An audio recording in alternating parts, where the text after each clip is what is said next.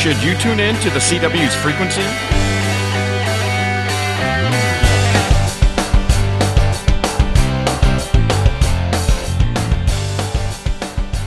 Welcome to the TVaholic Previews, where we help you find the prime in prime time by checking out new shows and letting you know ahead of time which ones are worth watching.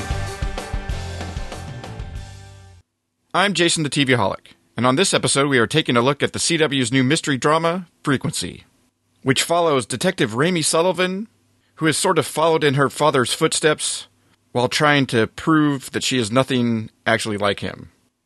As the story goes, 20 years ago her father left her and her mother to go deep undercover, where he went bad and ultimately ended up dead. These days she can barely bring herself to even talk about him with her boyfriend or even her closest friend from childhood. But as you might expect, that might not be what really happened. In the present, after a storm, all of a sudden she is somehow able to talk to her father back in 1996 through the use of his old, thought-to-be long-broken ham radio. After some confusion, Ramie tells him what happened to him, and he ends up using that to survive the night that he was killed. But this, as you might also expect, brings about big changes in present day. Now separated in time by 2 decades, they will try to use this to be able to fix things without hurting those around them. It is executive produced and written by Jeremy Carver, who was a co-creator as well as an executive producer and writer on Sci-Fi's Being Human, and also an executive producer and writer on the CW's Supernatural. Also an executive producer and co-writing the pilot episode is Toby Emmerich, who is the producer and writer of the film on which this idea is derived, and has also been an executive producer on such things as the Hobbit movies, the Rush Hour movies, the Sex and the City movies, and many others. John Rickard is also an executive producer. He's been a producer on the Horrible Bosses movies, among others. Dan Lin also serves as an executive producer. He is presently an executive producer on Fox's Lethal Weapon, as well as has been a producer on the Sherlock Holmes movies. And lastly, Jennifer Gwartz is an executive producer as well, also working as an executive producer on Fox's Lethal Weapon, and previously has been an executive producer on ABC's short-lived Cupid reboot, as well as the sadly one and done Forever, and also was a co-executive producer on UPN's Veronica Mars. It stars Peyton List as Detective Ramie Sullivan. You may have seen her in the short-lived Blood and Oil on ABC as Emma, or you may have seen her on the CW's Flash as Captain Cold's sister, Lisa Snart. She was also previously on AMC's Mad Men playing Jane, and spent quite a bit of time playing Lucy Montgomery on CBS's As the World Turns. But the role I know her most from is the 1 year of The Tomorrow People on the CW, where she played Kara. Riley Smith plays her father, Officer Frank Sullivan. He most recently was seen as Marcus Keene on ABC's Nashville, and previously played Mark on the short-lived The Messengers on the CW. Mekhi Phifer plays Lieutenant Satch Reyna, who is Ramie's boss in present day and was her father's partner back in the past. Previously, he was Rex on Starz' Torchwood, Agent Reynolds in Fox's Lie to Me, and spent quite a few years as Dr. Pratt on NBC's ER.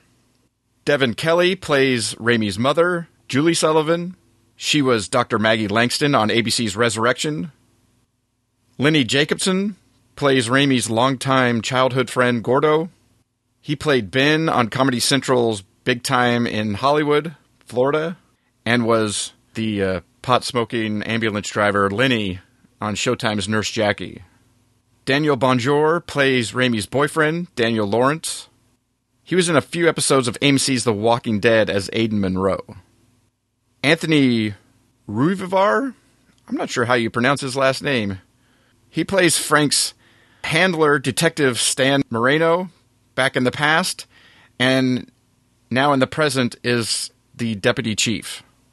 Most recently, you may have seen him as Sheriff Acosta on MTV's Scream, the series, or before that as Alex Longshadow on Cinemax's Banshee, or a while back as Carlos Nieto on NBC's Third Watch. I have to say, I really like a lot of the cast, and I really liked this pilot. I like things in this genre. I like things that have this serialized procedural nature to them, although this one may lean more to the serialized side of things, even though I'm sure we'll get some cases of the week that she's working on as we play out these bigger stories that are surrounding her father and those around her, or this big serial killer case that they set up.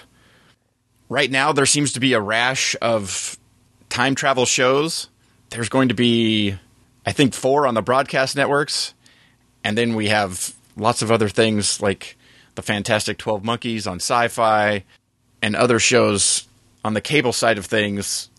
But what I like about this one is that while it's in that time travel genre, there's nobody physically traveling back in time or forward in time. It's just this freak of nature accident that happens that creates some sort of link using the family's ham radio that allows somebody to talk to somebody in the past, but not like they can necessarily tune into any specific time in the past other than basically the same day and time 20 years earlier. So that also creates a different way in which things work, is once you've done it, you can't then now try and go back to that day and do it over again. You can only start from where you are now. And so that leaves an interesting thing in there for the story going forward of how time travel works.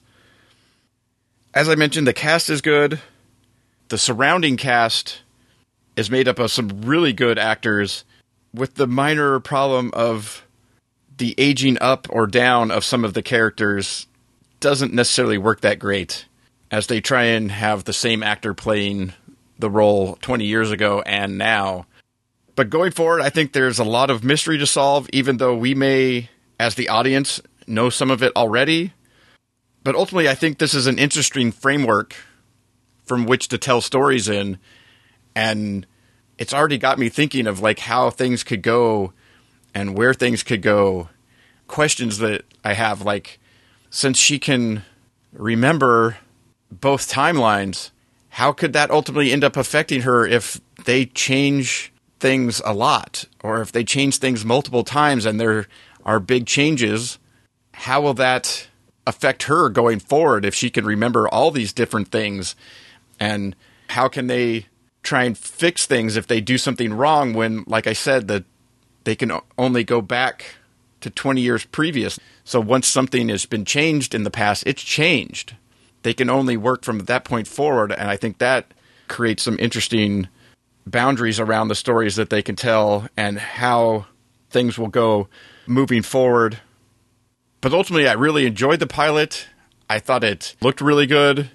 Given sort of the atmosphere of the show, I think it actually fits in well being paired up with Arrow on the night for a 2-hour block. Not that people necessarily watch TV that way anymore, but I think that one does sort of fit. But ultimately, I look forward to checking out more of this show. It's already on my watch list, unless it were to, completely fall off the table in the coming episodes.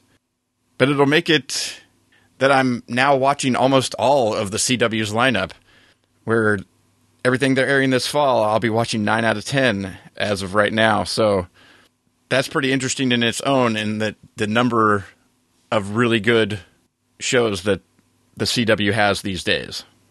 Frequency premieres Wednesday, October 5th on the CW following Arrow.